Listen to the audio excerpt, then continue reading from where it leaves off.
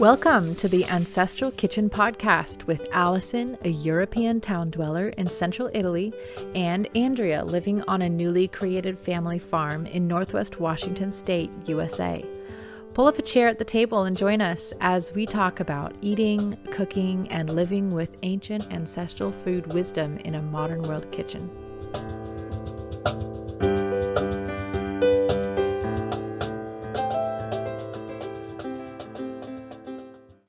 Good morning, Allison. Hey, good afternoon. All of a sudden, Almost good evening. I couldn't remember if I was opening this up or not. Nor could I. I was too busy staring at my device thinking, is it working? Is it not working? Okay, And I see, thought, this oh, is now why I they're said bad. anything. Is it working? Yeah, it's working. Okay, It's good. working. I hope so. Well. Hello. And welcome back to the Ancestral Kitchen Podcast. Okay, Yes. Allison, before we start, Mm. let's say thank you to our newest patron. Yes, exactly. Kathy. Kathy from Homespun Seasonal Living. That's what her website's called. And she's on IG as that tag as well, who joined us at the end of last month, who's in the States, along with you, and who's, has got a wealth of experience and knowledge, and who's told me she's smitten with the podcast, which made me smile. It's such a lovely word and such a lovely thought that someone likes listening to us. So welcome, Kathy. Thank you very much for supporting us. We really appreciate it, and it helps. She has a beautiful Instagram feed. I love seeing, I followed her because I wanted to see her stuff pop up in my feed, and it's so cool, the things she's doing. Yeah. And she's in a similar climate to mine, so I'm going to be able to learn a lot from what she's doing. Oh, that's good. That's good. I don't know if we've talked about Rebecca on the yes, main feed as well, the patron before Kathy.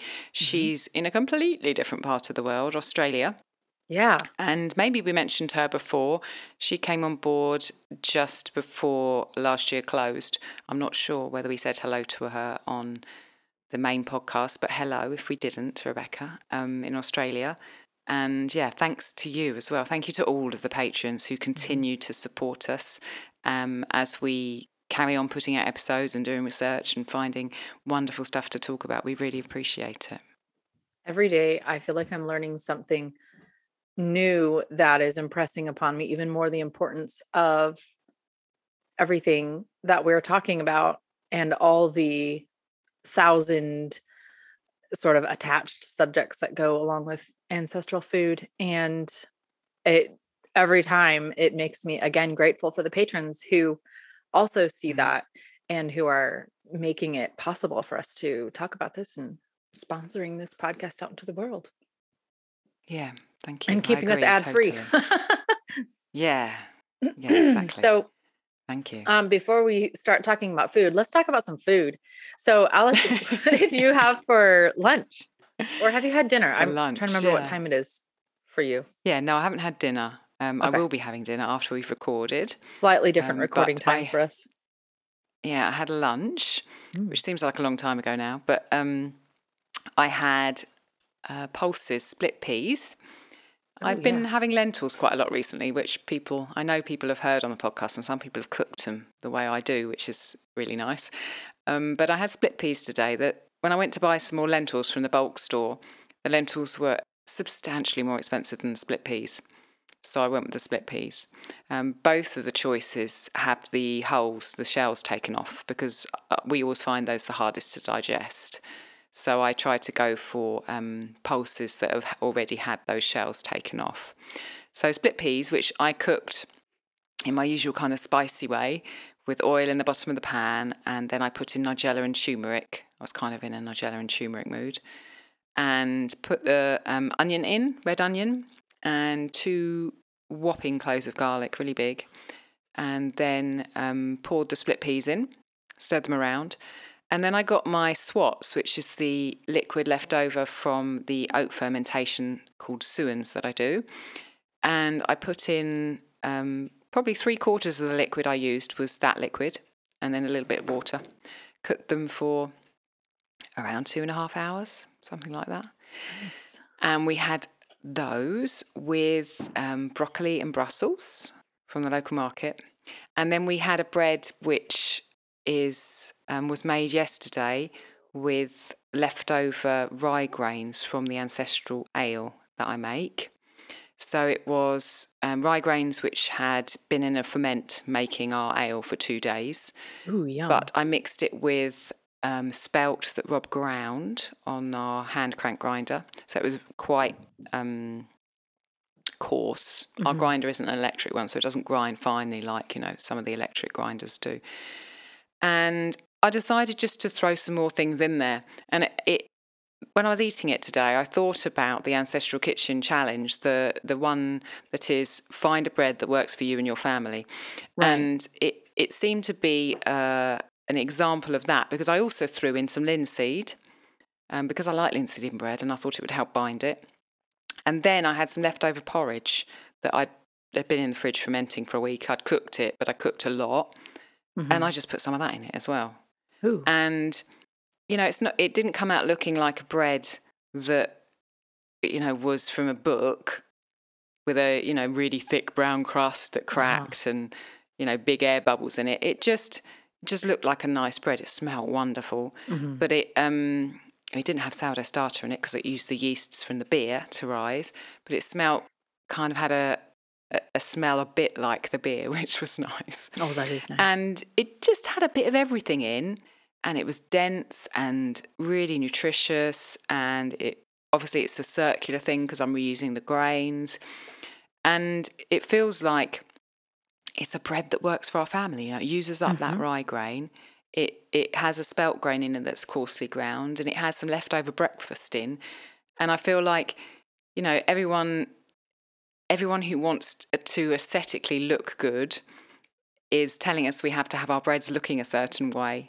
And no, right. It's rubbish. We just need to have a bread that works for us, like that prompt in yes. the Ancestral Kitchen Challenge says. So that was our bread. I spread it with lard, which we rendered, and then we had some of the beer, which was really nice. I feel like I'm just sitting here thinking about all the things I've been reading over the past week. In my mind, I've been reading Katie Bowman and Chewing the Fat.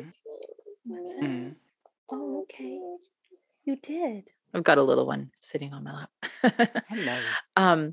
So I'm just thinking about how if the bread you ate, that loaf you just described was, the common one in the region and everybody liked it, then when you transitioned into industrial agriculture and then into industrial food manufacturing, how easily we would manufacture, let's make the flavor of the beer and the smell, and by, like we talked about in the bread episode, after a while, it would be so distant in terms of generations that we wouldn't even actually remember what it smelled like originally or tasted like. And maybe great grandma would say, that's not the right thing. Doesn't smell right. Doesn't taste right. But we would say, why are you talking about, grandma? It's fine, And Katie Bowman's book has me thinking about that in what she calls nutritional movement ways too, where, you would probably have been kneeling at a stone grinder grinding for a very long time.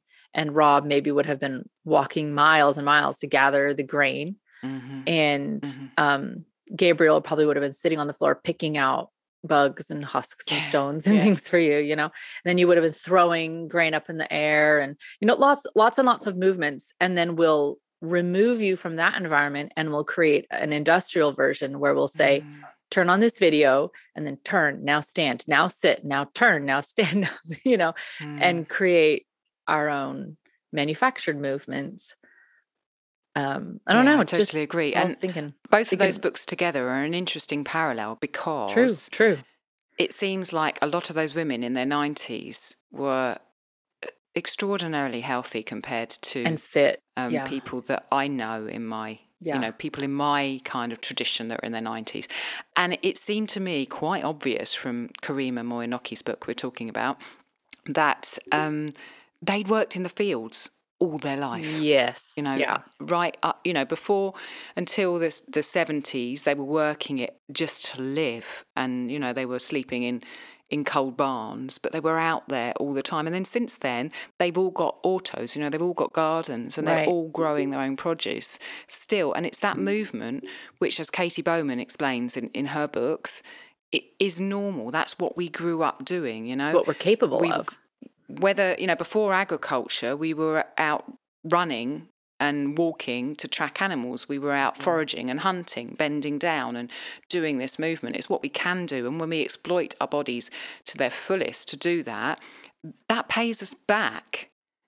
But, obviously, life was hard for the women in Karima's book. They didn't have enough food, the majority of them, but still working with what we're intended to do as humans rather than willfully ignoring it and doing something that is sitting at a desk is such a benefit to us. Right. Even if we don't do it all the time, if we can bring it into our lives, for sure. Yeah. And she's really had me thinking, just because she's talking about all the movements and things. And so it's making me think about how an ancestral food lifestyle will start with, oh, wait, I'm supposed to be eating lard, not margarine. And then it will eventually move to, either Allison hiking to a farm to get the lard, or, going outside every single day and feeding your pig and then using your strength to hoist it and shave it and prepare it and stir the lard. And, so bringing back not just the ancestral food itself, but the actual ancestral movements involved in procuring and gathering and preparing the food, I think is going to be pretty critical, because you can't just sit and eat buckets of lard, obviously, and not do a little, hunting and gathering to counter it. Yeah, completely. Are you reading Move Your DNA, Katie's book? I think that's the one I'm on right now. I have 3 of her books. Yeah. But no, I think that is the one I'm on. So Naomi introduced me to her, who we interviewed for the Slovakian food. She introduced me to Katie Bowman originally. What I find quite interesting is that some of us have kind of historic problems with our bodies based on the way we've lived in the past. Or maybe let's just talk about me, shall we? Because I can't talk for everyone. But I know other people have talked to me about it.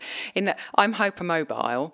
So my joints move around more than most because I have a kind of issue with my collagen in my ligaments. And because of that, and the interaction of how I emotionally dealt with stuff when I was a kid and how I held my body, it has meant that I've got 40 years of using my body in an incorrect way to try to tease out and change and work with the emotions that are so deeply embedded in my tissues. So when I react to any negative thing that happens in the day, I don't react and push my body back into that position.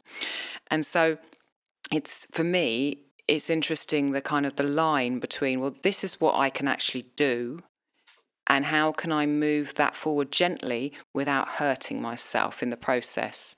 And because if I just did something like carrying a great big heavy thing, then I'd hurt myself quite badly and I wouldn't recover.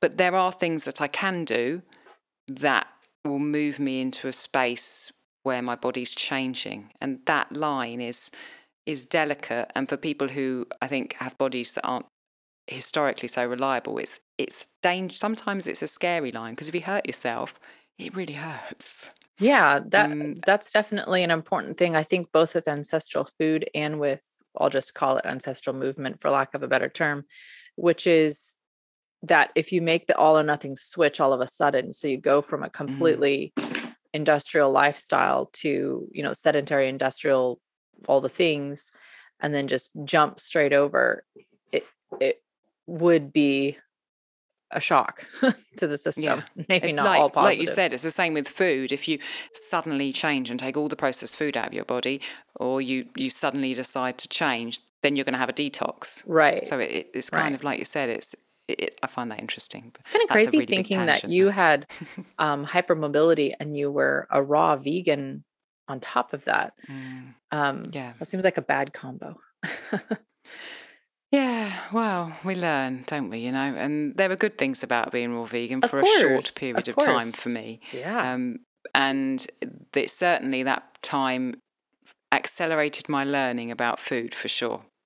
We each have our journeys, don't we? And every part of them is kind of part of the whole where we end up in the present. So yeah. I mean, I look back at all the dietary choices that I made, and some of them weren't good in terms of they were overly restrictive and things like that. And I don't, yes, it would be nice to have always made the perfect choices, but at the same time, I can't totally say that I regret it because I've practically learned a lot from doing that. Yeah. I've learned what literally does not work in the long term. Yeah. I think sometimes that's the only way you can learn properly, you know. Oh, well, I me went for and I sure. worked for Microsoft and I had lots of money and I had a BMW and I had a life where I could go on holiday, and it was only through doing that I was able to learn that I so did not want that, and it was not for me. And I've always been the sort of person that throws myself into these things and then goes, hang on a minute, I've learned from that. Yeah. Now I'll just make this radical shift over in this direction off to the left, shall I? Yep, that's you. Sometimes looks a bit funny to the outsider or frustrating to someone who's not inclined to do that in their life. But really, it's a way we can really learn because we've experienced it and we know what it's like, and therefore our values and our kind of our why behind what we're doing now is so much stronger. And anyone who needs to see an illustration of what Allison's talking about, go back and listen to the Meet Allison episode. You'll say, oh my goodness, I see what she's talking about. Okay, let me tell you what I had for breakfast, and then we can dive into more food topics. So it was very boring. I feel quite boring next to you. I guess I could get really fancy about it though. So I'll try to make this sound really good. All right. Okay. Our friends butchered a pig. Wow. Well, we helped them. So they did the butcher and the slaughter. Like, I guess, okay, I don't even know what I just said. They killed the pig. We took it home and cut it up. That's what I'm trying to say. So then, of course, all those bones, I made big packages that say meaty pork bones, and they're very meaty. So because I'm not very good at trimming yet. So all those meaty bones, every once in a while I pull some out and make pork broth, and it's so good and just flavorful. So I took some of that. See, I'm trying to make it sound more interesting than just 2-ingredient breakfast. Oh, it sounds lovely. I haven't made pork broth since we were in England, I don't think. Oh, so yeah. I'm kind of a bit jealous. It's good. So I made a bowl of the pork broth with some salt, and then I poached some eggs in it from our chickens, and that was my breakfast. Yum. It was good. It sounds lovely. Can't compete with beer bread, though. Really, really nice. What knife do you use to butcher with? Well, there's a few that I like. One is called a breaking knife, and it's a big, long, kind of like a scimitar sort of a knife. That one is great. Then I have I have 2 different boning knives. One's the fish boning knife that's, you know what, we need to ask Aaron what he might know better. I might be using the wrong names, but one's a really flexible boning knife.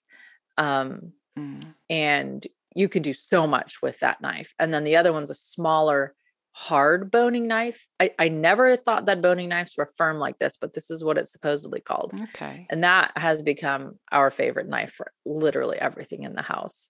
And then, of all things, I also use, in some instances, an offset bread knife.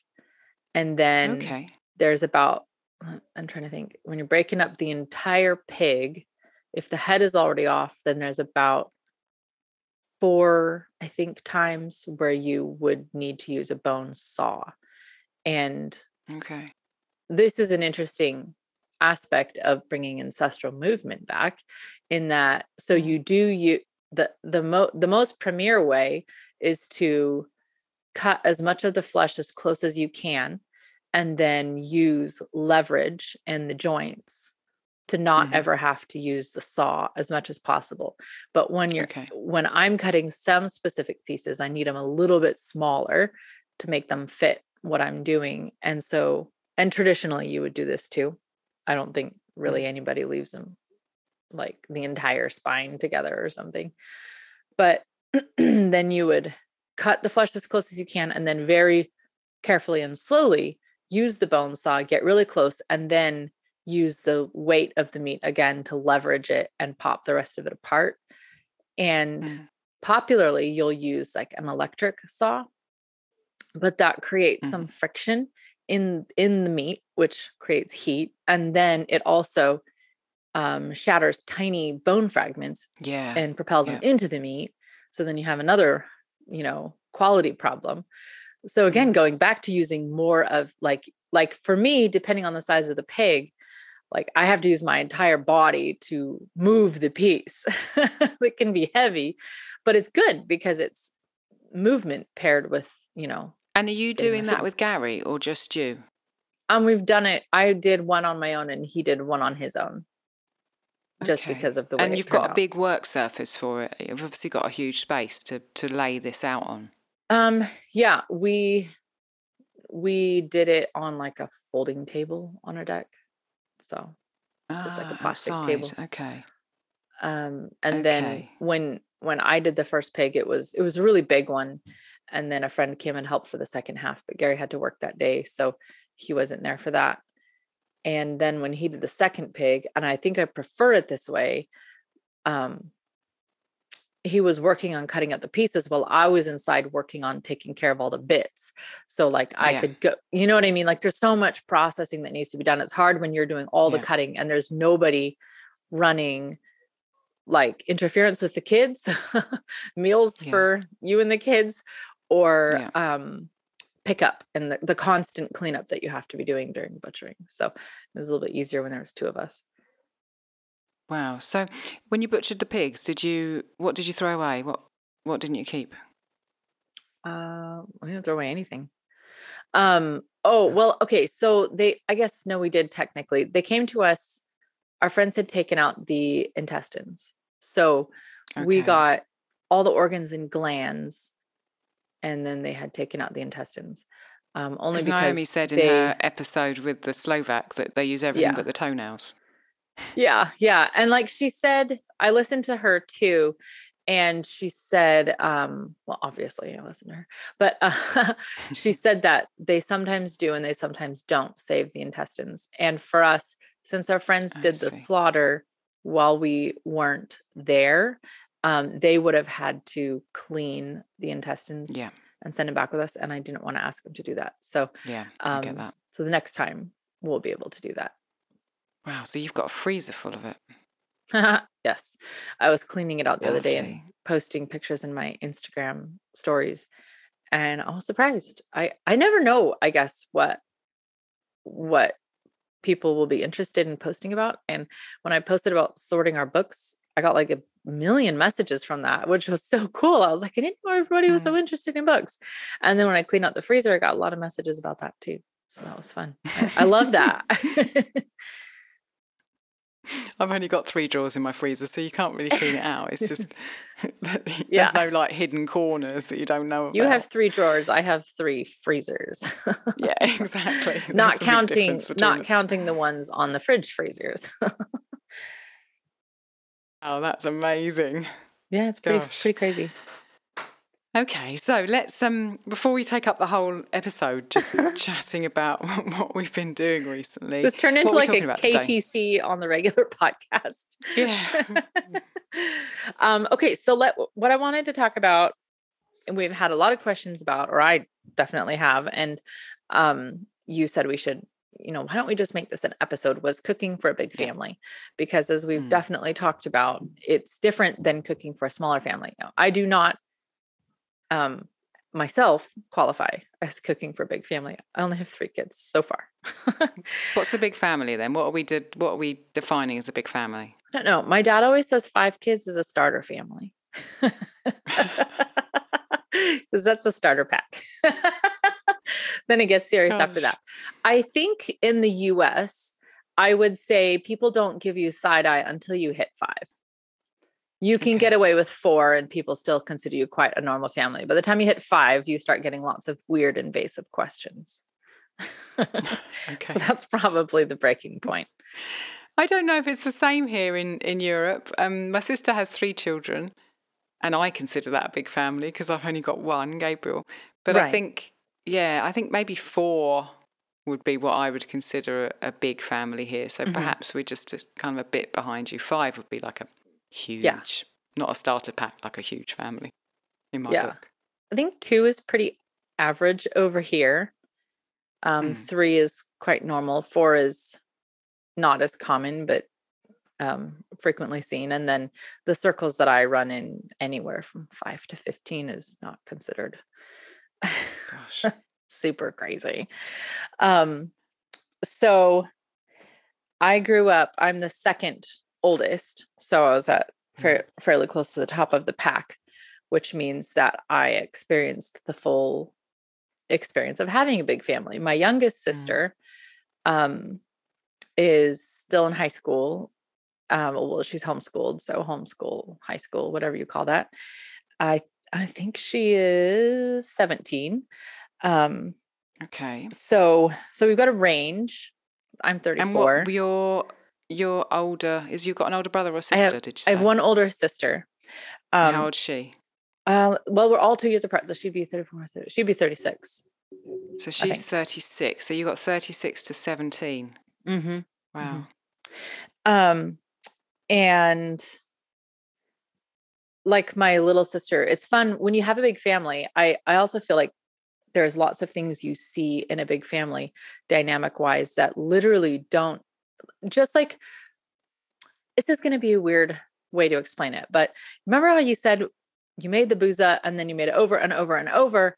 And then you found that it got too alcoholic, but you only knew that because you were doing it. That dynamic wouldn't have been known to anybody who wasn't doing it over and over and over. Right. And so I feel like in a big family, there's dynamics that exist that I feel like are probably like intuitive to nature, but they don't exist outside. For instance, my little sister, so my mom obviously at some point stopped having kids, and my little sister was 4 when I got married and 7 when my first child was born. That's just amazing that there would be a young child around still when you were giving birth. I mean, that's not something that I would be in my world, because everybody's moved on. It just wouldn't. Right. Yeah. Because we all move in fairly the same cohort.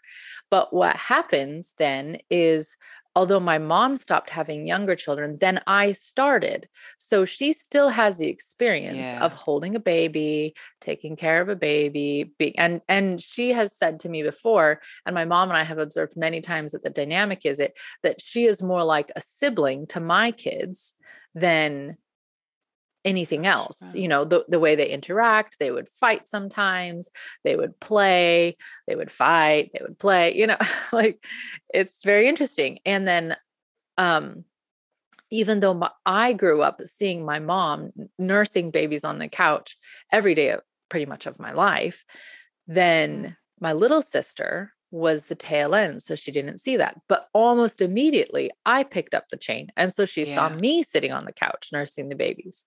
So in an interesting way, the cycle, the exposure to all the ages and the stages of life and growth continues unbroken. Whereas I see a lot of kids, or a lot of women, I should say, my age, say, I've never seen somebody breastfeed a child. I've never seen a child be born. I've never held an infant. I didn't know 2-year-olds did that. I had no idea that at 4 years old, a child could do that, because they've literally never been exposed to it. So, I mean, I would be the same. That's what I would have said. I mean, there was me and my sister growing up. And then my sister had children before me, but I wasn't around her that much. And so when I came to have Gabriel, I'd never seen anyone giving birth in real life. Right. And when I chose to elect for a home birth, I'd never experienced it at all. I went into it, with no first-hand experience of that at all. Right. I think what you're saying, it's amazing that it must normalise so many things. I think it does. In a woman's life. Just like you said, the breastfeeding, the different stages of life, the different periods that we go through as women. And what morning sickness looks like in your mom, and like how much she needs to rest after baby. It's all very fascinating. I didn't have that confidence, or that confidence wasn't instilled in me to then for me to approach my own birth, my own pregnancy, Right. and my own feeding of Gabriel when Gabriel was young. Rob and I were literally learning just between us two what to do, because I'd never seen it, and that confidence that having that around you must instill in your bones to be able to then go and have your family and deal with the things that come up is incredible, I think. I hear a lot of parents say, and there's jokes about it and things like that all the time, we had a baby and then they're just going to let us go home with it, like joking, oh, I've got no idea what to do with this infant, and for Gary, that was more similar because he said he'd never really held an infant until we had our own. But I grew up, I honestly don't think there was a day of my life after the very, very young years that there wasn't like a baby on my hip at some point during the day.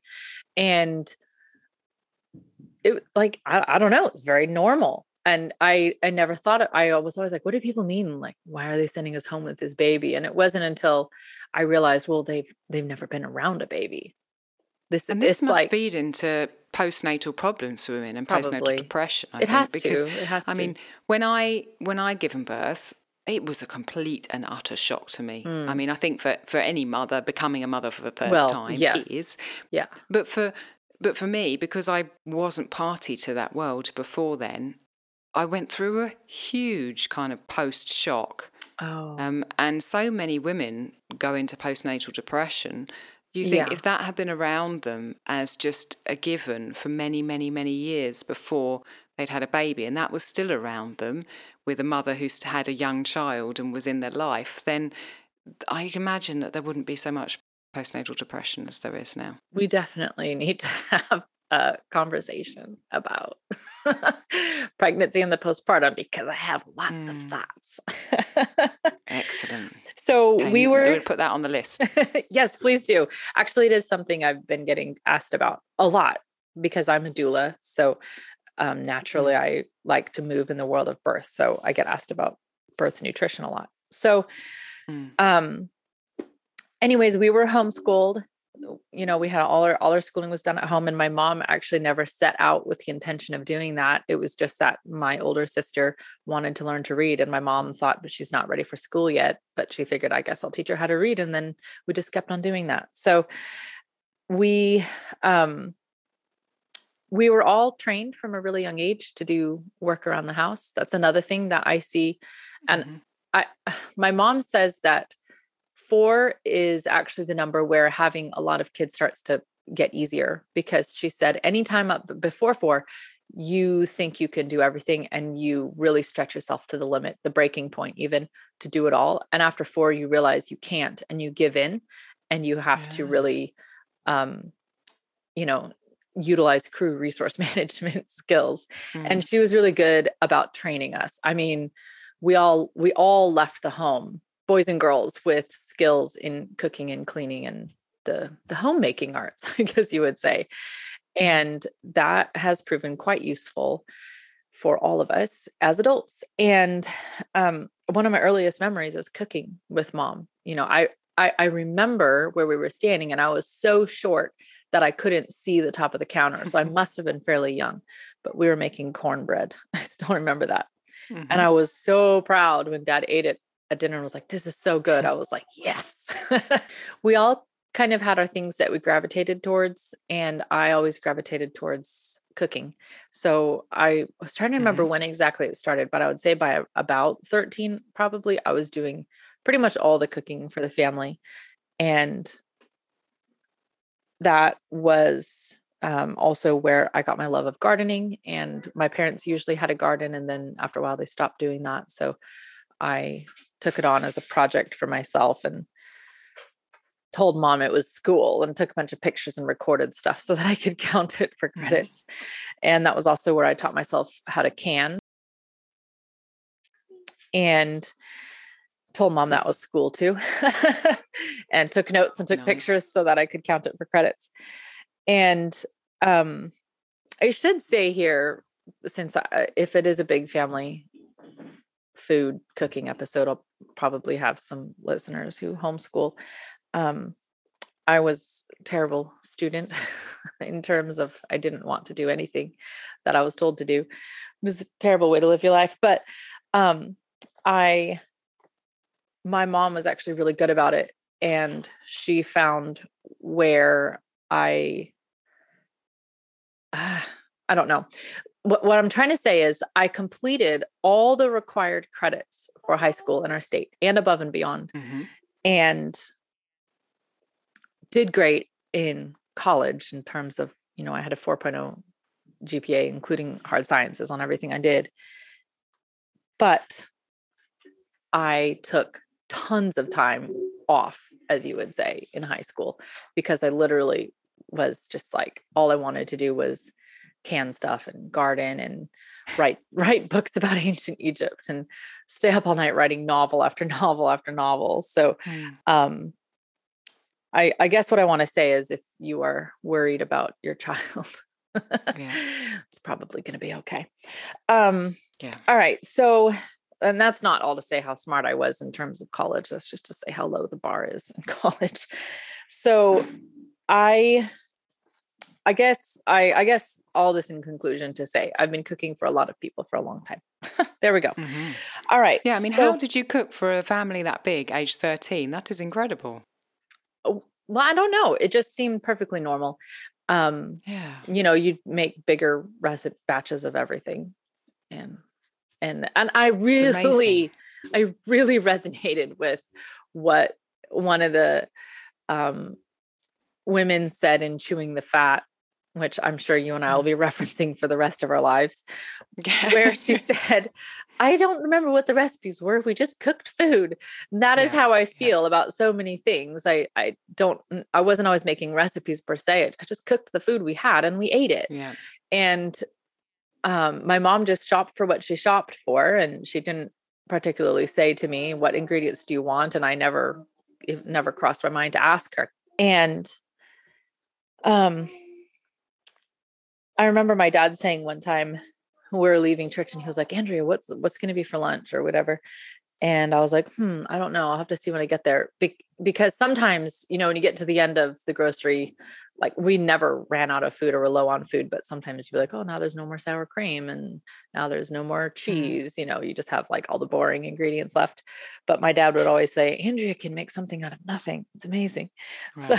So I was always having to be very creative in what I came up with, because it was just, you have what you have and you got to make it into something. Yeah. So we just cooked the food and then we ate it. So when I was trying to think, Allison, about how I wanted to approach the topic of cooking for a big family, at first I just had a bunch of scattered thoughts all over the page. And then I started trying to sort them. And then I started trying to think about them in a visual way, because that's just how I think. So I pictured first, what is your widest scope of influence? And I don't mean your influence out. I mean the influence in. So your widest scope of influence, starting with, the actual region where you live and your territory, as I called it in my mind, all the way down to your heart and like inside of your mind. And even though really nothing happens without the heart part, I'm going to start on the outer ring and work my way in. Sound good? Okay. Yeah. All right. I'm ready. Just stop the train anytime you have a question. I will. Once it leaves the station, I don't know what's going to happen. Okay. So first you have your territory. This is your actual range. So where you live, I will literally say that where you live geographically can influence the size of your family. And what I mean is it is hard to have a big family in a high rise in New York. I know people who have done it, and they have said that all they want to do is get out of there because it doesn't serve the size of family. It is great for a couple, but for a big family, it just works better to have more room.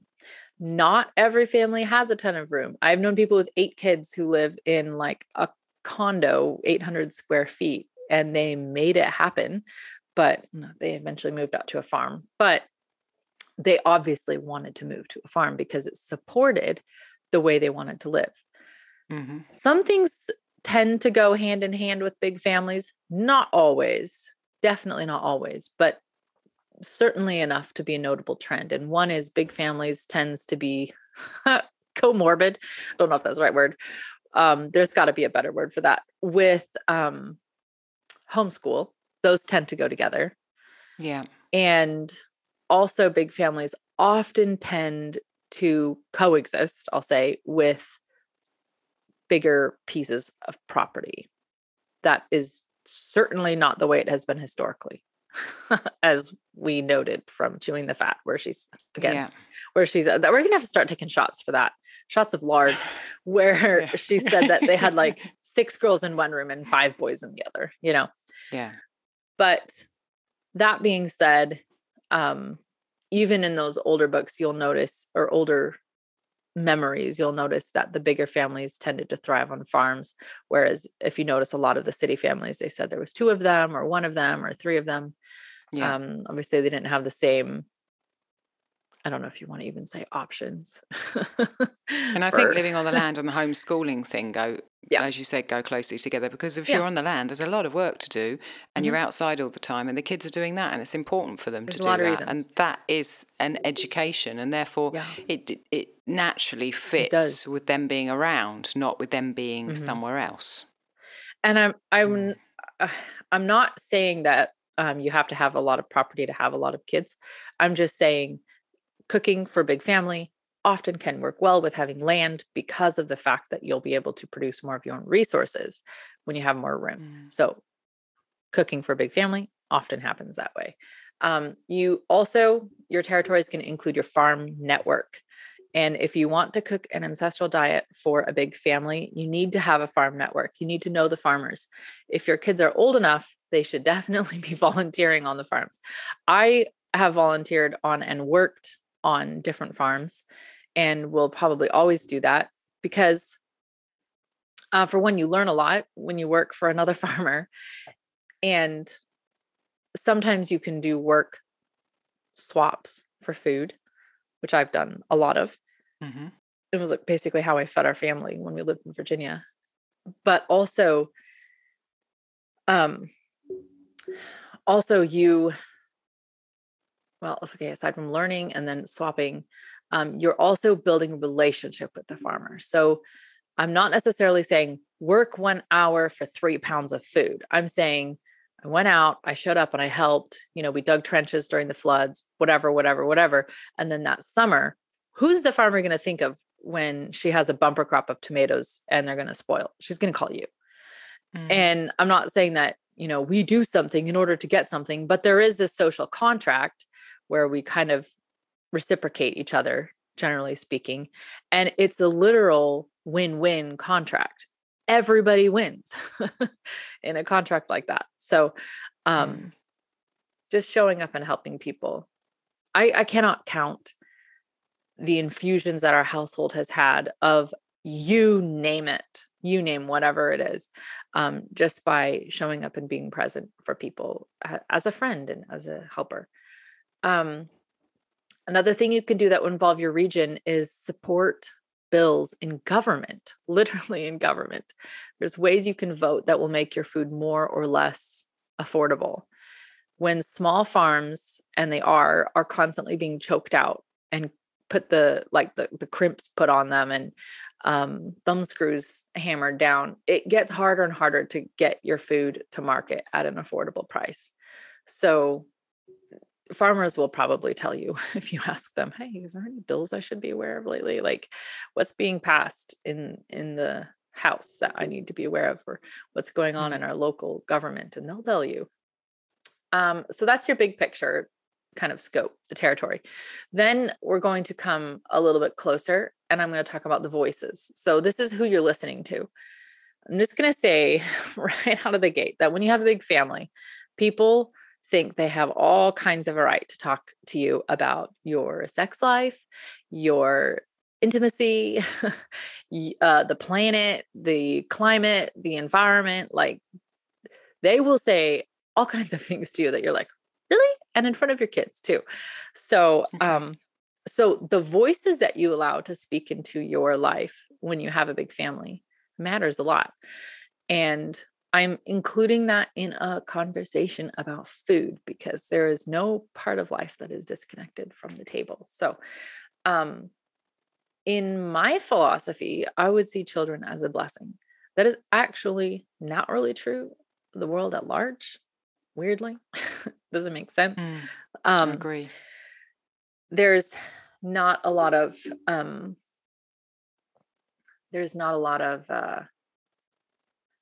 I don't know what the right word is.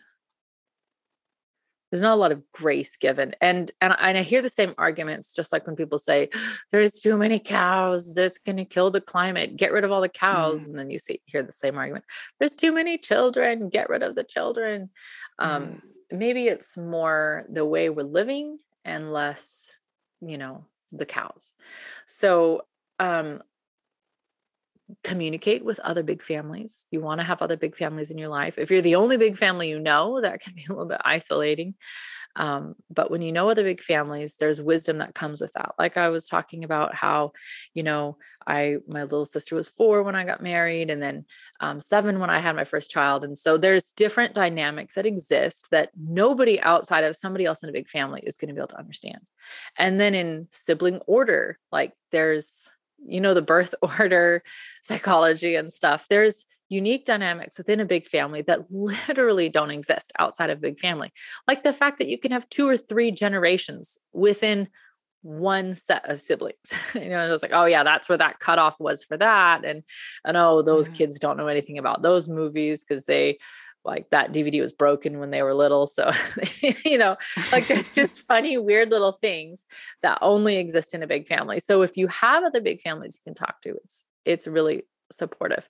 Also, other moms. I think that's wise wisdom for really anything that that is part of your life that you could do with support on. For example, here, we're an English family in Italy, and there are things that are different for us. Very, very different, because we're an English-speaking family in Italy, and therefore for us to go and find other English-speaking families in Italy, as well as having Italian-speaking family friends as well, we get that support and knowledge of someone who understands. It's like that for me too. And there's a myriad different things that everyone listening to this has that's particular about them and their situation, and going and finding people who understand and you can swap and support and share and get support and comfort with is so important. So I think that's definitely really relevant in what we're talking, but really relevant for literally everyone's listening who will have something like that where they could go and find community. I think you could take the word big family out and put in anything you want, and pretty much everything I'm saying would apply to like a lot of different things. So when you talk to moms with a lot of kids, you get a lot of wisdom that you're not going to get in terms of applying to a big family. I'm not saying a mom with only one child doesn't have wisdom. I'm saying a mom with one child, she could give you input on things for 8 kids, but hearing it from a mom with 8 kids will probably be more like constructive, if that makes sense. So like I asked a mom friend I've known my whole life, and she has 12 kids. She's the one who taught me how to make pozole. We talked about that a long time ago. And I said, how do you cook for such a big family all the time, every day? And you go to her house, doesn't matter what time of day, there will be delicious food prepared for you. And she said, well, one strategy that she's used her whole life that her mom taught her, and I told you she grew up in Mexico. She said, Gabriel, there he is. Who's just come home with the bell. That's so cute. She said, in the beginning of the week, cook a huge batch of beans and then use them all week long. So you have some beans to throw into a noodle dish. You have some beans to mash and cook as refried beans for burritos. You have some beans to cook, refried beans and eggs for breakfast. And so that was a great strategy that we've used, just having a huge batch of beans cooked, whatever kind you like, and just kind of scattering it throughout the week as an extra protein. And again, I recognize it's kind of funny. I'm saying this, I only have 3 kids, but at the I same do time. that for us, and I only have 1 kid. I've cooked loads of lentils up, and then we just use them in the week. Yeah, And exactly. I imagine if I had more kids, I would just be doing more lentils. So it makes complete sense. Yeah, you just have to think scale, and you're cooking on a like industrial level when you have a lot of kids, but your help scales too, unless you have octuplets or something like that. But your help scales with you. And that was something my mom said, when I was a teenager and I was cooking. And then my mom said, there was at one point, I don't remember, like 6 teenagers in the house, I forget. And my mom said, people always said to her, oh my gosh, I'm so sorry. You poor thing. And she's like, what are you talking about? I don't cook. I don't clean. I don't do the laundry. Like, I love my life. She said, she goes, but they didn't see their teens for like their entire childhood. They saw them in the evening after school. And that was just telling them to do homework and go to bed. But they weren't really raising them in the sense that and I'm not trying to come off as like judgmental. I'm just saying just like hours added up were less at home. Whereas my mom was literally beside us every day of our life, teaching us how to scrub, teaching us how to mop, teaching us how to, do laundry or whatever. And we of course had assigned chores, and then, not saying we were always great about it, but we were doing them. And then by the time we were teenagers, we were doing them better. And so it paid off for her. All that time training us really paid off.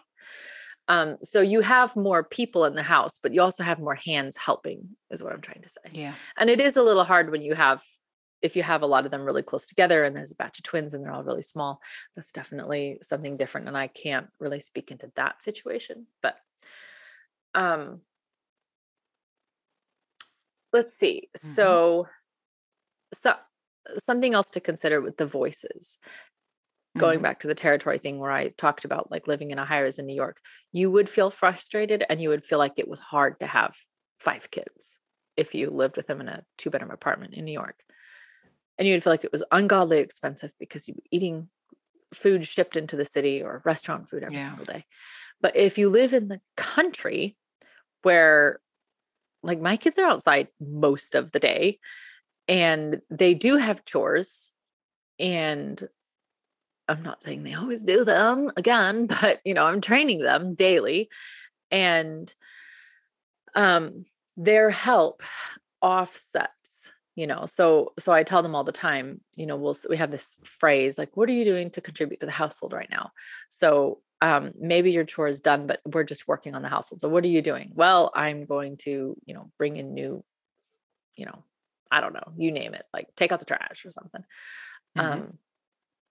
So many hands make light work applies here.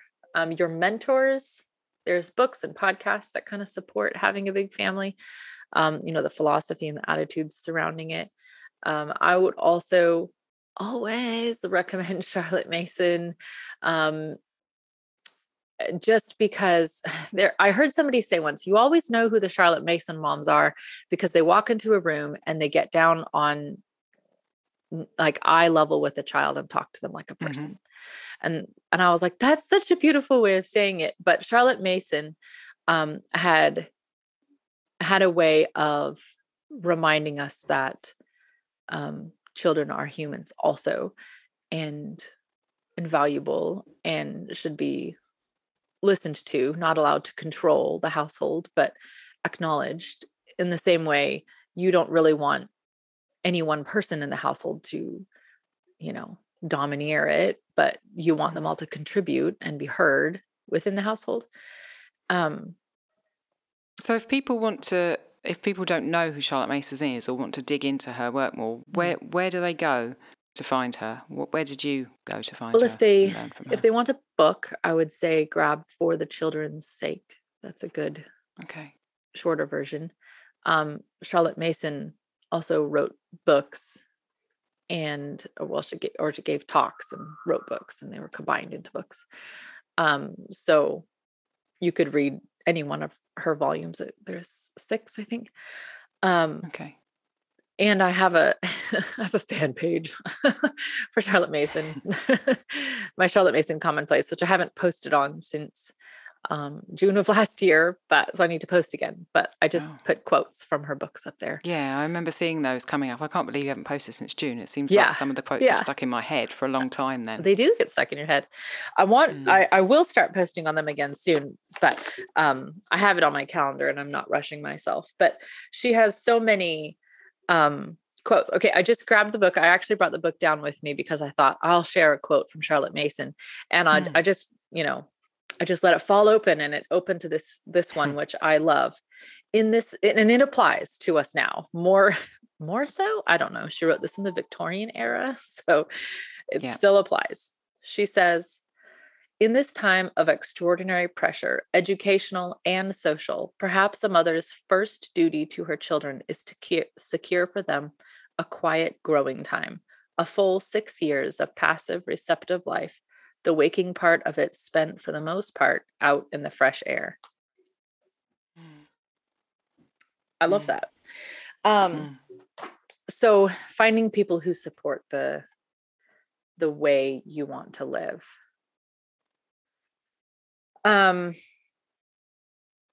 Just looking at my notes to make sure I didn't leave anything off of there. Okay. So then the next sort of ring, so you've got the territory, the big outside territory, you've got all these voices feeding in. And then within there, I have the next layer, which I call the home.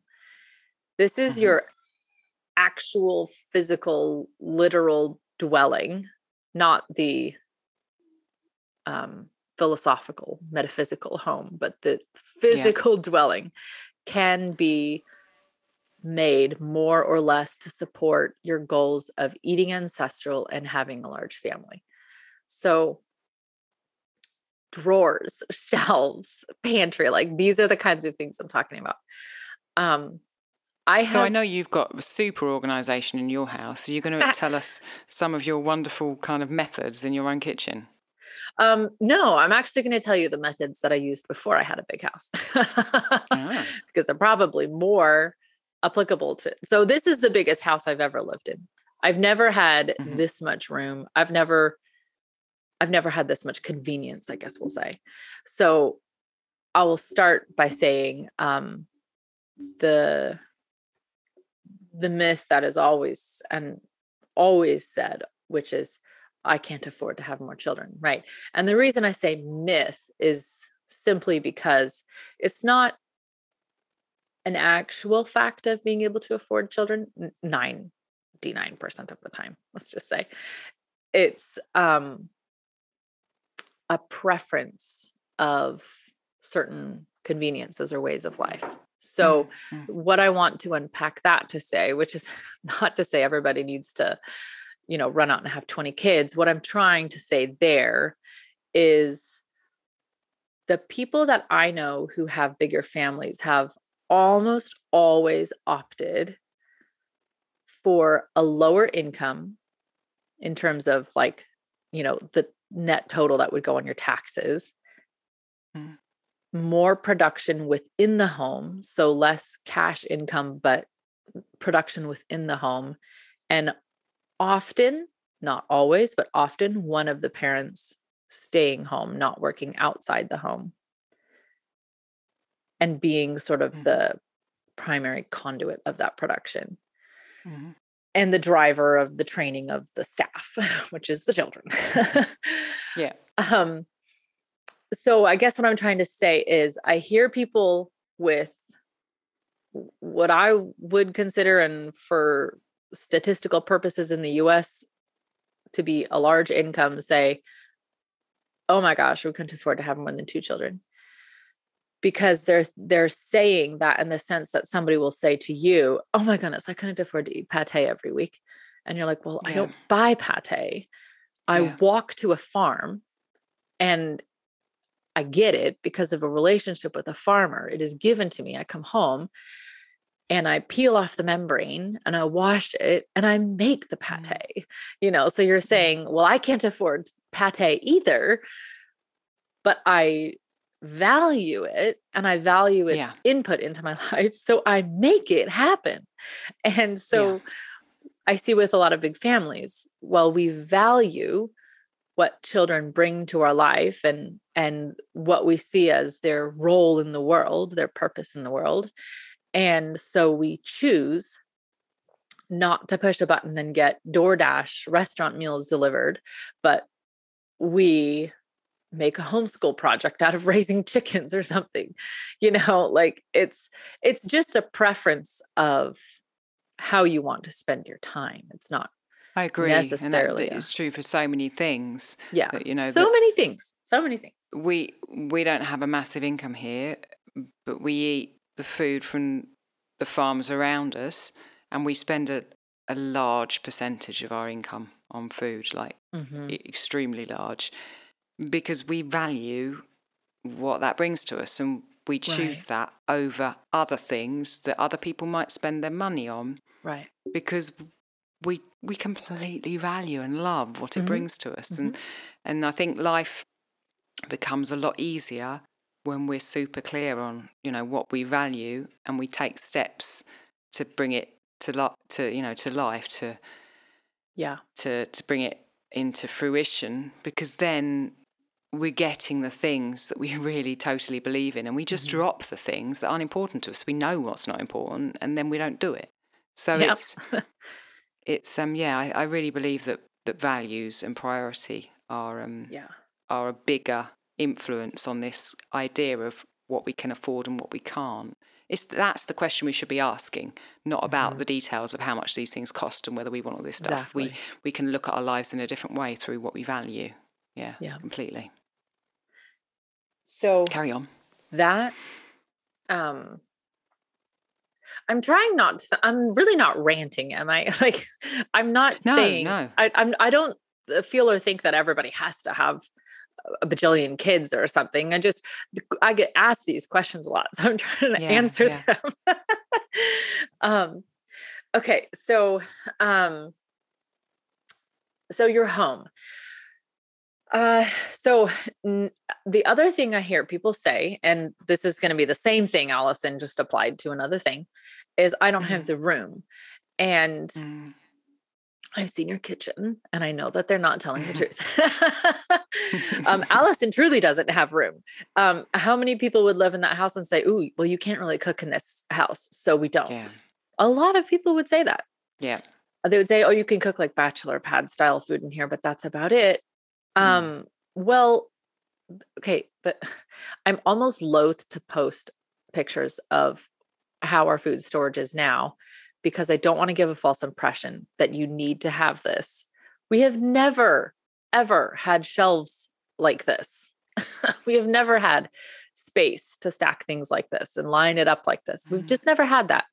It's always been, lined up in the spare bedroom or, beside the bed, along the bed, under the bed, over the washing machine, like in closets, everywhere, stacked on the deck, whatever. We've had freezers on the deck, under tarps, in the rain. Like we have just never had the square footage of the garage in this house is more than the square footage of our last house, is what I'm trying to say. Okay, wow. So this is just not. This is not normal for us. And so I don't want somebody to think that this is how it has to be in order to do this. I again would say, again, with the large families tend to be people who have opted for a lower income dollar-wise in order to have a bigger family and produce more within the home. I would also say people who produce and store food at home in order to, save money, usually have less room than anybody else. Like the people who have said to me, I don't have room, they have gigantic houses. What they're trying to say is, I don't want to see crates of pickles. That's what they're saying. Don't want to be stepping over them. Right. And I don't want to be stepping over them either, but that's what they're saying. I have a spare room full of toys. It's called a toy room. I don't want to put bins of sawdust with sweet potatoes in there. Like, Mm. well, okay. So again, it's not really a fact. It's just a preference, which if you want a toy room, have a toy room. If you don't want to store sweet potatoes, don't store sweet potatoes. Like, I really don't care what you want to do. Just don't fall victim to the myth that that's a fact, that you don't have the room. I guess that's what I'm trying to say. Mm-hmm.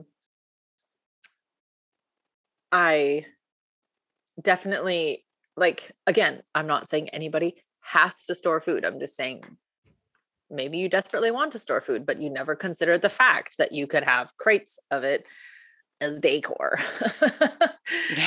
So no, I've seen Instagram pictures of the most beautiful setups of shelves with ferments and preserves and things on it. And I mean, I literally look at it and think, oh my gosh, I would just be loved to looking at that. Wouldn't you? Yeah. And I'll also say, I've seen a ton of Instagram reels and pictures. People send them to me all the time of pantries, and they're like, OMG, bulk pantry storage. And like, I have twice as much of that lined up in my hallway right now. That's not even when you get, that's before you even get to the food storage. And no, I'm not trying to say like, yay me, I have so much food. What I'm trying to say is it's not really bulk. And the people who really have bulk storage, they ain't posting the pictures online because they're not pretty. They're like, well, nobody wants to see this. There's like lines and lines and lines of jars, and they're in cardboard boxes with masking tape that says tomato 2021, tomato 2021, tomato 2021, and that's how we have it most of the time. And that's how it's pretty much always been for me. I'm not saying that you don't want to make it beautiful. Obviously, I have dreams and goals to make everything look nice. And I will be working out there again this week because I figure we might as well make it into a showpiece if we have it. It's the most expensive decorations we have is bags of oatmeal. So what I am saying is, practically speaking, it's probably not usually going to look like those white painted, brightly lit, super organized Instagram pictures. And if you have a big family, you almost definitely will be storing food, because we have a family of 5 people, not 5 kids, 5 people. And I don't know how people keep buying these teeny tiny little containers at the grocery store. For one, plastic trash. But the other is, holy cow, it's expensive. Like, wow, 50 pounds of oatmeal costs about the same as 2 pounds of oatmeal at the grocery store. Yeah, completely. Literally. So with a big family, you almost definitely will be storing food in bulk. And if you are a big family, you also, I don't remember what category this is supposed to go in, but I was going to say another tip that I got from the mom with lots of kids, and this is something I have done my whole life, is always say yes. I came up with that tip for myself, but she said, also ask. So what I mean by that is I always say yes. If somebody says, hey, Andrea, I have some, and I say yes, I don't get into the details. I examine it more closely after the fact. And every once in a while, this is not something that we can utilize for ourselves. But because I always say yes, I'm the first person they call. I have probably been given thousands of dollars, more than that, thousands of dollars worth. So you don't mean just food, you mean kind of like household objects and kitchen equipment? Not necessarily everything. Well, I don't know. People don't really offer me lots of other things. Every once in a while they do. But specifically saying with food, I would always say yes. Well, if somebody says books too, I also always say yes, because I've gotten some boxes that I'm like, this looks like a bunch of twaddle. And then I dig into it and I'm like, what? Bullfinch's mythology? Yes, please. So the food thing, I remember a friend saying in Virginia, Andrea, you always get so much free food. How do you do it? Like, people are always giving you free food. I was like, I don't know, but it just finds me. I had a friend of a friend of a friend, somebody I don't even know, called me and they're like, hey, I'm moving to Texas. She had 8 kids and she had a basement full of organic legumes, buckets and buckets and buckets and buckets, and bags of grain in refrigerators. And I took it all and then I turned around and shared it with another family. So we didn't just keep it all for ourselves. And we're still eating those beans. Wow. Like there was Swedish red beans, there was pinto beans, black beans, chickpeas, 3 5-gallon buckets of chickpeas. There was navy beans, lentils, green peas, like rice, blue corn, yellow corn, so much stuff. And just, I guess, because somebody knew that Andrea would probably take it. And it was all organic, by the way, from the same place where I buy from Azure. It was all organic from Azure, but she couldn't take it on the move. So, and then she also, because I was there anyways, she was like, do you want all these antique dishes and meat grinders? And I was like, yes, please. Yes, please. Yeah. So always say yes. And then what the friend with 12 kids said was also ask, like if you drive past a house with, 12 apple trees in front and then there's just apples all over the ground, go to the door and ask, do you care if we pick up the windfall apples? And she was like, we have filled our 15-passenger van, gone home and made applesauce, 400 quarts for free, basically, but you had to put the effort into it. But because you had 10 kids helping you, it wasn't so bad. And so by saying yes and by asking, there's quite a lot that you can, one time I was walking on the boardwalk in Virginia and there was like a race, like people do like 5Ks or whatever. And they had bins of bananas and oranges. And so I just asked, there was somebody there who looked official and I was like, everybody was gone. So I was like, can I take these? And she was like, sure, we're just going to throw them away. And I was like, sweet. So then it's fruit. So I instantly texted everybody I knew and I was like, come to my house and get oranges and bananas. And people showed up and they were like, yes, please. Thank you. And all kinds of families were benefiting. And I froze bags and bags. I dried bags and we literally just used up like the last bag of dried bananas after we moved to this house. So the next year I knew the race was coming and I went out like 4 a.m. and I was like, hey, when you guys are done, do you care if I like? And they're like, yeah, that'd be great. Just come pick up all the leftovers. I was like, sweet. Well, then they don't have to take them away. Exactly. Yeah. They would all go in the landfill. So, because they cut the oranges in half and they cut the bananas in half. So it's literally all trash once they're done. So I don't know, just I asked, they said yes. And it benefited a ton of us. So anyways, I don't know where I got. How long has this been? Where are you on your list? Okay. No, so, I think I'm going to have to try and keep your train on track, I think, because we're over the hour. We're winding down. We've got the brakes on. Okay. But do what you can to your space to make it amenable to having a big family. Build shelves, sort boxes, label things. I'm very big on labeling. Keep pantry lists if you can. Raise animals, great homeschool project if you can. Utilize your freezers, prep food if you can, because just cooking for a big family, if you've got, 20 pounds of cooked ground beef or gallon bags of chopped peppers and chopped onions and things, you can produce meals at speed a little bit better. A weekly plan, the homesteading family talked about this. I'll link them. They have 9 kids and they're really big on their YouTube channel. They don't really post on their podcast and they don't really do much on Instagram, but their YouTube is fantastic. And she has lots of strategies for working with a big family, including using jurisdictions for chores, which we utilize that ever since I heard her say that. And also weekly planning. So just planning out a loose, 7 days of dinners, just so you kind of know what to get out of the freezer. And do you do that?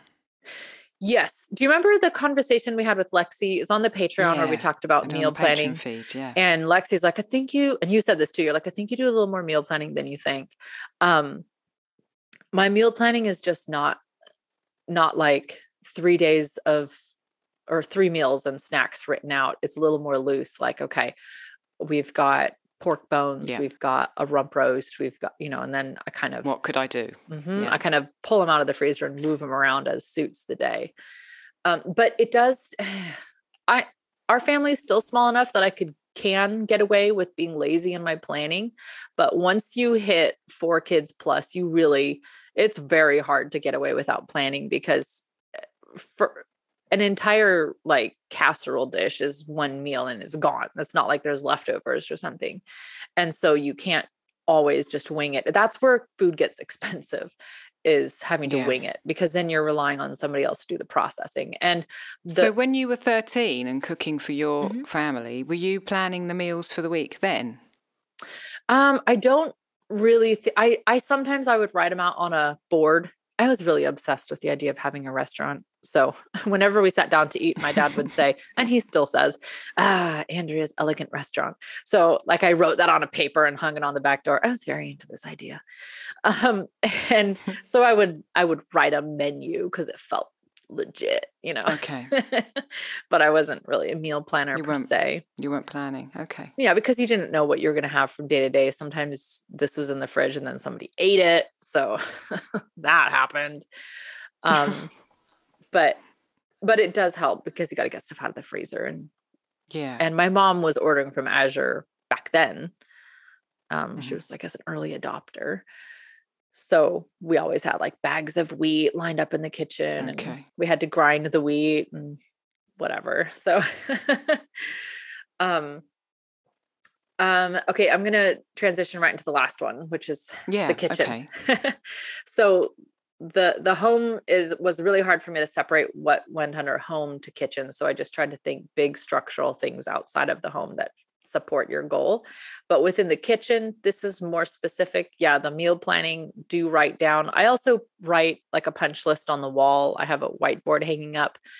Lexi talks about her index card, and she's got me really obsessed with doing that, where she just writes out her 3 meals for the day the night before, because that does give you time to yank anything out of the freezer that you need.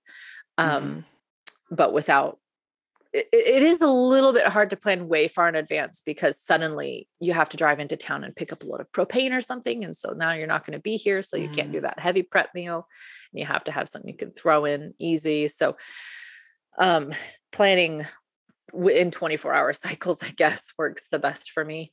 But in your kitchen, you want to have cookbooks that support the way you eat. And I'll just say right now, A Cabin Full of Food, which I've mentioned before, is probably made for big families. So Nourishing Traditions is another one that I recommend for big families. It's all very conducive to scaling up and down.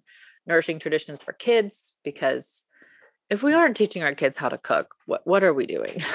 Like, what are we thinking?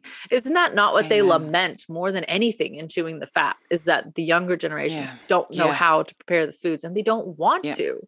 They don't want to know. Yeah. The Ball, I get asked a lot, what do I use for canning? I would say the Ball Blue Book and the Ball Home Preserving Book probably use the most. But I have lots of wonderful. We'll put all these in the show notes, so I'll can put go them on the show find them. notes. Radical Homemaking for your everything. And another tip that came from the mom with 12 kids, and my mom never explicitly said this to me, but she implicitly demonstrated this, because I can testify that it's true. So both these moms would say, and this is probably the hardest thing, but it is. It will pay off. And I know, Allison, from what you've said, that this is what you do too. When the child asks to help, never say no. That is so hard. That is so hard sometimes. When there's a million things to do. Yes. And you wanted to get something done in 2 minutes, and it's now going to take you 20 minutes. But I do remember, wasn't it C.S. Lewis who said, the children aren't the distraction from the important work. They are the important work. And so I just like, that will flash up before my eyes, and I'll suck that heavy sigh back into my face and be like, sure, go grab a chair and stand up here and sprinkle flour everywhere. Yeah, exactly. Crack some eggs over the floor, put the flour everywhere. The children will refine you. You will instantly see how much patience you don't have, and you will learn. So, I guess it's weird. This whole conversation is about cooking for a big family, and I don't have that much to say about the kitchen, but I guess I would say primarily everything outside everything we just said, your lifestyle is supporting what happens in the kitchen. And without those things happening, it is kind of hard to make the kitchen function well. And I would say the most important thing, I was trying to think of what was like the top thing I would say for the kitchen, is that take any product or food you like, and the more you can reverse engineer it and remove the layers of processing that are done before that food gets to you, that eliminates cost and expense. And you then add the value to the product yourself. So like I'll say, take a bucket of milk and turn it into cheese and sour cream. You've now got 2 very expensive value-added products, but it probably didn't cost you that much in terms of dollars. If you're cooking for a big family, almost definitely going to have to do that. And that's where you do need to spend more time processing food. And so not only like you, Allison, you do a lot of food processing at home. And then with a big family, you're going to take all that food processing you do at home and multiply it by 10. So it automatically takes more time. So this is where you must be willing to train your children and invite them into the kitchen with you when they're young and they think it's fun. Because if you wait until they're 12 and they're useful, they're not going to want to, and they're not going to think it's fun. And their hands won't be as dexterous as if you started them. Like, look at the freaking dinner Gabe made the other night that you posted on Instagram. I was like, whose child does that? Well, Allison's child does, of course, but, and look at Rafa, when Aaron posted that video of Rafa cutting with the knife. And I was like, whose kid knows how to handle a knife like that? Well, Aaron's son does. Of course he does, you know?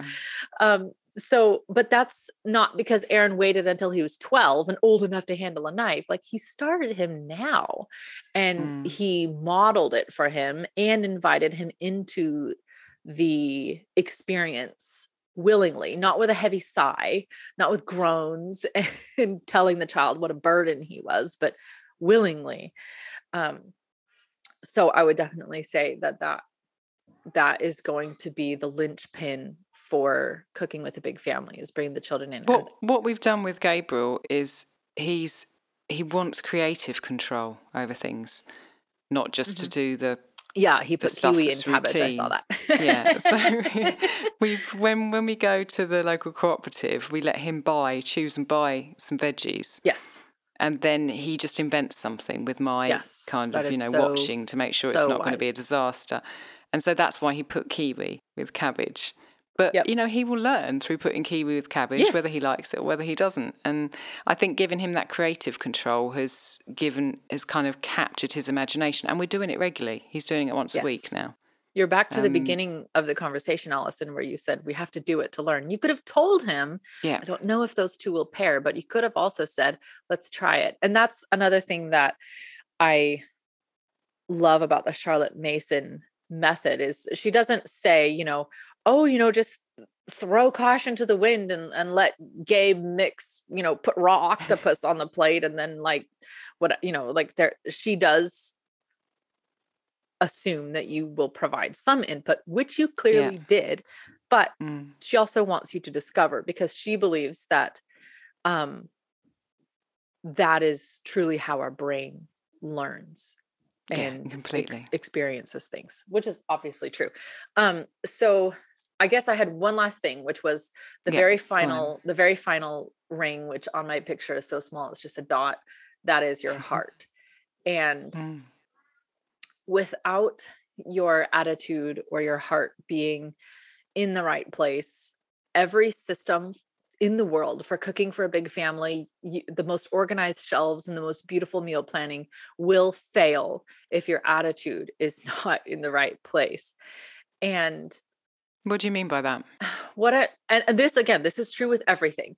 So if you have these beautiful organized shelves and you begrudge your family the time it takes to get the can of beans down and prepare them dinner, and you slam it onto the table with bad attitude, and you tell the children what a burden they are on you, and how, you put them in this world and you're going to take them out, then there will be no harmony whatsoever in the home. And And what's even the point? Better to not have children than to put a child through that kind of misery. And with business, you can have great business systems, but if your attitude and your beliefs are not in the right place, your business will probably fail. And I've seen that so many times. Like, both my parents are entrepreneurs with both their own businesses. We've talked about this before. Both of Gary's parents are entrepreneurs, both with their own businesses. Gary and I are both entrepreneurs, both with our own businesses. And you have to really, truly believe in your purpose, your business, what it's there for, and that it will succeed. Because if you don't, all those great systems, you're going to go, well, we'll try this, but it probably won't work. So here goes nothing. And we've talked about this before, how the why is so important. Yes.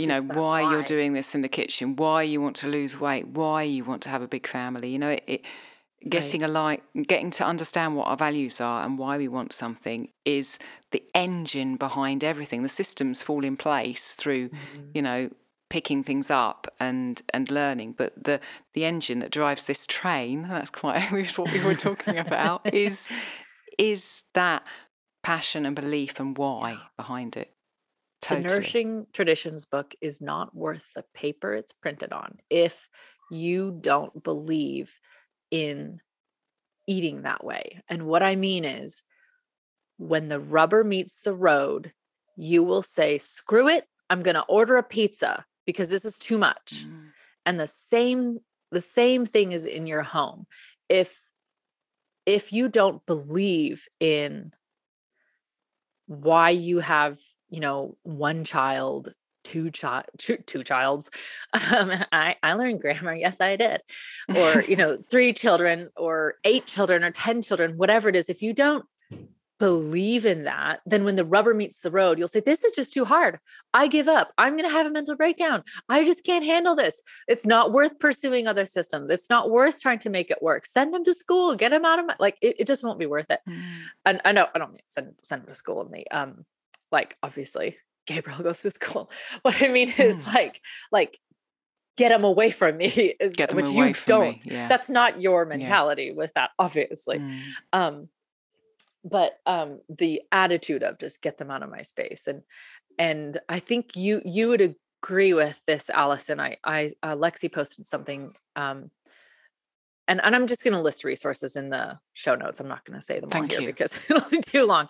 So I'll just say, Lexi had posted something on her Instagram, a snippet from a book where she said, the woman said, the term nursing a child, like I said, I saw my mom sitting on the couch nursing a baby, encompasses so much more than just breastfeeding a child. And she said, better for a mother to be whole. And you and I, Allison, we're probably both as gung-ho for breastfeeding as anyone you'll ever meet.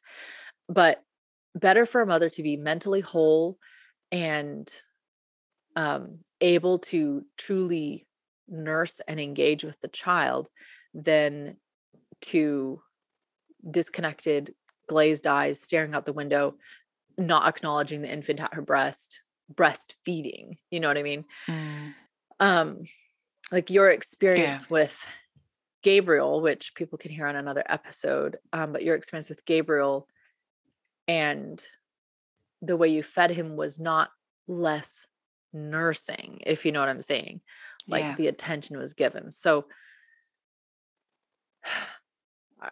it's the attitude. It's not just the I don't know. Thing. Someone said how you do something is how you do everything, and it reminds me of that. The way that you nurse your child and the attention you give to that, it's the same as the way you prepare the food and put it on the table. It's the same. It's that kind of idea of consciously choosing how you want to experience every moment and how you want those who you love to experience every moment, rather than allowing something else to come into your life and kind of take over, whether it be kind of baggage or distractions or all the other things that life throws at us.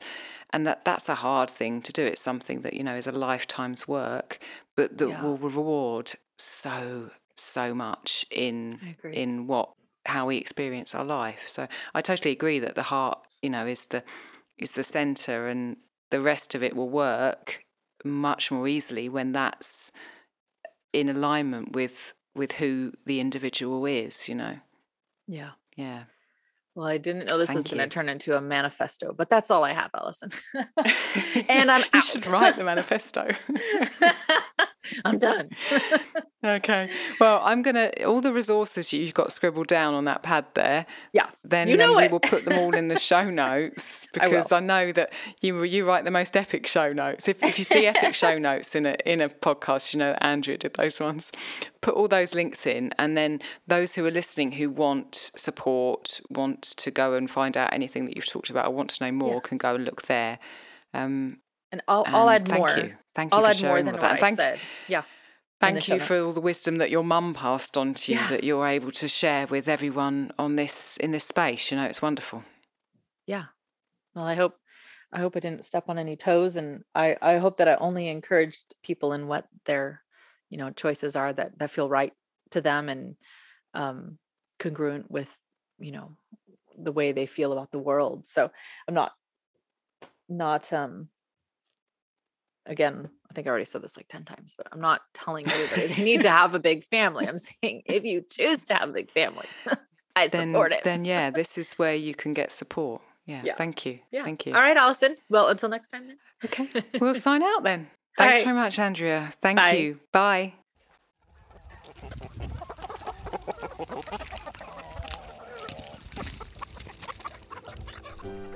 Thank you so much for listening. We'd love to continue the conversation.